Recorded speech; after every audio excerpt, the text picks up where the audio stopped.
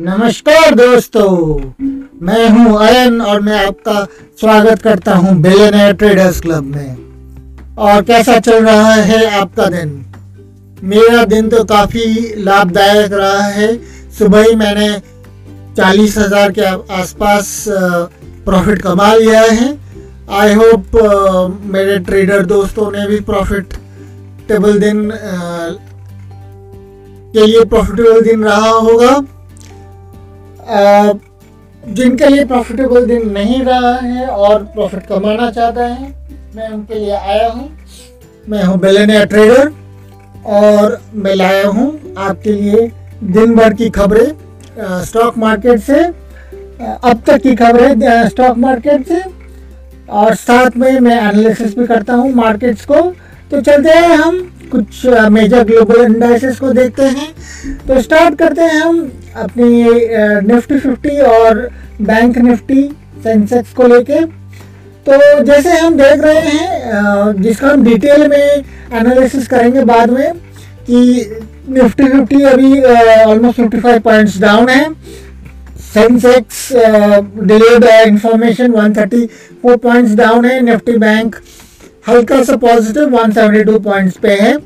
India VIX अभी भी hot है और 22 पॉइंट्स पे, 22.385 पॉइंट्स पे है, जो कि एक बेयरिश साइन है। As of Friday Dow Jones, S&P, Nasdaq सारे के सारे नेगेटिव थे। S&P विक्स 27.75 पे था। हम डाउ फ्यूचर्स के साथ यूएस मार्केट्स का अभी रिसेंट हाल डिस्कस करेंगे बाद में। यूरोपियन मार्केट्स भी नेगेटिव पे थे। हम स्ट्रेट अवे चलते हैं एशियन मार्केट्स के ऊपर, और एशियन मार्केट्स में कुछ मार्केट्स क्लोज हो चुके हैं। अगर हम देखें तो जापानीज मार्केट नेगेटिव में है। चाइनीज मार्केट्स नेगेटिव से फ्लैटिश में है। चाइना A50 जो कि FTSE का एक डेरिवेटिव कंपोनेंट है, वो चाइना में नेगेटिव पे है। डाउ जोन्स, शंघाई नेगेटिव से फ्लैटिश है। हैंगसेंग -237 पॉइंट्स है। ताइवान -10 पे है, थोड़ा डिलेड इंफॉर्मेशन है यहाँ पे। सेट कॉस्पी भी नेगेटिव पे है। तो हम ओवरऑल बोल सकते हैं कि एशियन मार्केट्स नेगेटिव पे चल रहा है। हाँ, अपने कुछ कंपोनेंट्स को देख लेते हैं इसके पहले कि हम SGX निफ्टी या डाउ फ्यूचर्स में देखें। तो अगर हम कंपोनेंट्स पे देखें तो स्मॉल कैप सेक्टर काफ़ी नेगेटिव पे है। Media, basis small cap, metal, energy, ये सब सबसे हाईएस्ट नेगेटिव पे है। जो कि पॉजिटिव है वो है private bank, Nifty bank, US dollars, financial services, service sector, auto सबसे कम लीस्ट नेगेटिव है। तो ओवरऑल काफ़ी हम रेड देख रहे हैं अपने सेक्टर्स में, और जो भी पॉजिटिविटी देख रहे हैं वो हल्का सा हम प्राइवेट बैंक्स की तरफ देख रहे हैं। इसका मतलब है कि हम एक्सपेक्ट कर सकते हैं ICICI बैंक, HDFC बैंक, ये सब पॉजिटिव में होंगे। SGX निफ्टी ये NSE बैंक का है ना। NSE बैंक का ये चार्ट मुझको बताता है कि मैं लॉन्ग्स पे रहूँ या फिर शॉर्ट्स पे रहूँ। SGX निफ्टी मुझको बता रहा है कि हल्का सा पॉजिटिविटी के तरफ जा रहा है। 17,284 है। सुबह से इसमें अगर आप देखेंगे कुछ अनडिसाइडेड था, लेकिन जैसे ही 9:40 के आसपास है, SGX निफ्टी के साथ उठने लगा था। तो हम एक अनुमान लगा सकते हैं कि जो निफ्टी नीचे की तरफ स्टार्ट हुआ था उसमें एक पॉजिटिविटी आ गई है, लेकिन कितने देर पॉजिटिविटी रहेगा हमको पता नहीं है, वो हम आगे देखते हैं। Dow futures as of now 11:15 अभी भी नेगेटिव है, बेयरिश है, और I don't expect the global markets to improve. USD INR अगर हम देखें तो 75 के नीचे है। US डॉलर इंडेक्स में भी काफ़ी गिरावट आई है। It had tried to hit above 96 but वापस गिर गया है। ये सीधा हमको ये बताता है कि US करेंसी अभी बाकी करेंसियों के मुकाबले नीचे की तरफ जा रहा है, ज़्यादा स्ट्रॉन्ग नहीं हो रहा है। अगर हम क्रूड ऑयल देखें तो क्रूड ऑयल में काफ़ी गिरावट आई है, और क्रूड ऑयल का डायरेक्ट मार्केट से रिलेशन है, जितना क्रूड ऑयल गिरेगा उतने ग्लोबल मार्केट्स में गिरावट आएगी। गोल्ड का लेटेस्ट हाल देख लेते हैं। गोल्ड में काफ़ी उतरा अप आया था, लेकिन सुबह की तरफ थोड़ी सी गिरावट आई थी, वापस इसमें थोड़ी सी बुलिश डायरेक्शन आ रही है। मेरे हिसाब से अगर आपको गोल्ड लेना है तो आप गोल्ड ले सकते हैं एंड दिस फॉल्स। अगर हम फ्राइडे के एरियाज को देखें तो वो आईटी और बैंक में अच्छे ग्रोथ आए थे, एचडीएफसी में भी, तो इसी कारण से प्राइवेट बैंक शायद ऊपर की तरफ गए हैं। अभी कुछ मेरे दोस्तों क्रिप्टो करेंसीज के बारे में जानना चाहते हैं, तो क्रिप्टो करेंसीज का मैं बता दूं कि मैंने पहले ही बताया था कि ऊपर जाने के बाद नीचे आने की संभावना है, लेकिन हल्की सी बुलिशनेस आ रही है और रेड पैटर्न बहुत ही छोटा दिख रहा है, तो इसमें एक अप मूव आने की संभावना है। तो अगर आपको कोई भी क्रिप्टो करेंसी लेना है तो आपको इसको 2-3 साल कम से कम का व्यू रखना पड़ेगा।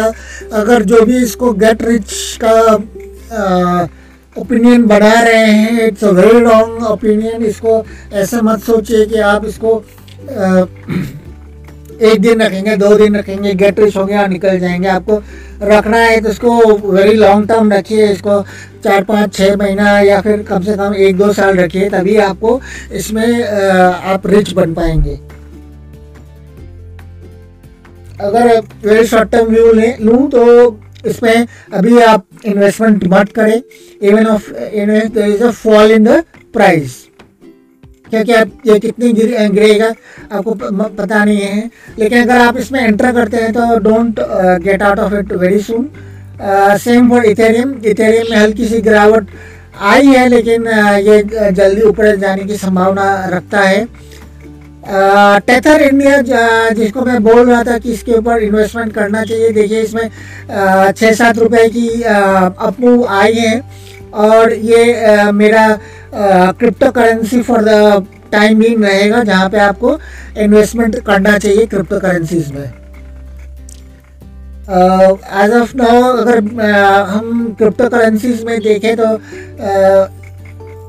एज ऑफ 24 आवर्स इथेरियम में 2.96 अप मूव आया है, BNB में 2.22%, बट 7 डेज में काफ़ी गिरावट देखने को मिला है हम लोगों को। तो ये था हमारे ओवरऑल फंडामेंटल्स का हाल। हम आगे चल के देखते हैं अपने ट्रेडिंग व्यू के थ्रू हमारे मार्केट्स का हाल। तो अगर हम देखें निफ्टी में, और इसका हम पोस्ट मार्केट या फिर आफ्टर द जब आप वीडियो देखेंगे क्या ओपिनियन बना सकते हैं हम बताएंगे। तो एक गैप डाउन होने के बाद बायर्स ने या फिर बुल्स ने वापस मार्केट को ऊपर लेके गए हैं, और ये ऊपर लेके जाना स्ट्रेंथ के साथ आया है। As of now candles Fibonacci chart में 100 के ऊपर, मतलब कि अगर हम 100 को देखें फ्रॉम लोएस्ट टू हाई ऊपर लेके गया है।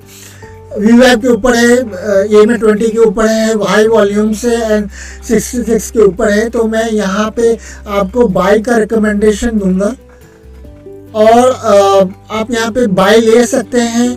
78 में हल्का सा रिवर्सल आ सकता है, और अगर 78 को ये ब्रीच कर देता है तो प्रीवियस डेज के क्लोज के ऊपर आपको बाई करना चाहिए, जहाँ पे 61 भी आ रहा है। तो एज अ फ्यूचर्स लेवल मैं आपको सजेस्ट करता हूँ कि आप 17 to 83 फ्यूचर्स लेवल के ऊपर जाने के बाद बाई करना बेटर रहेगा for those who are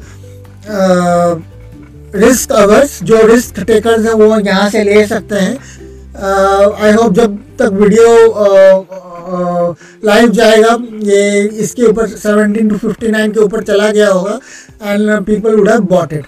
bank Nifty on the other hand इसने अपने प्रीवियस क्लोज को कवर कर लिया है, एंड आई होप जो भी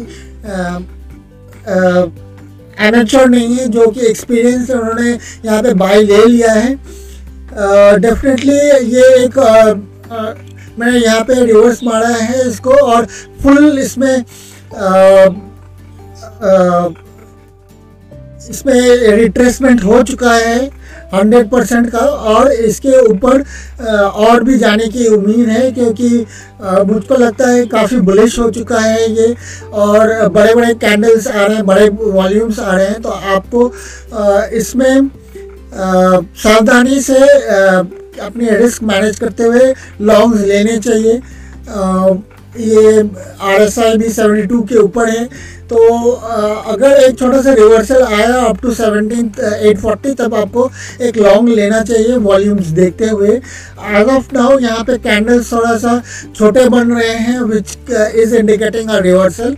तो मोस्ट प्रोबेबली रिवर्स अगर हुआ तो 37,702 फ्यूचर्स लेवल तक हो सकता है, या फिर इसके पहले भी रिवर्सल होके वापस जा सकता है। It will all depend upon the volume. अगर यहाँ पे 3770 तक आया तो यहाँ पे एक फ्यू मोर लॉट्स को ऐड करने का आपको अपॉर्चुनिटी मिलेगा।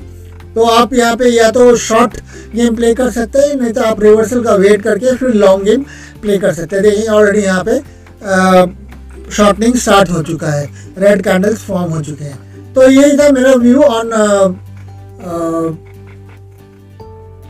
The indices. मैं कोई स्टॉक पर्टिकुलर का व्यू नहीं दे रहा हूँ, क्योंकि स्टॉक पर्टिकुलर व्यू अभी देना मेरे लिए करेक्ट नहीं होगा, because I am not a investment adviser. तो ये थे मेरे ओपिनियंस। आप again I put a disclaimer that I am not a investment adviser. आप जो भी ट्रेड्स लें आप अपने सोच समझ से लें। ये this is only for learning purpose, कि क्या करना क्या नहीं करना ठीक है। इसके साथ ही मैं आपसे अलविदा लेता हूँ दोस्तों। मैं आपको शाम में मिलूँगा।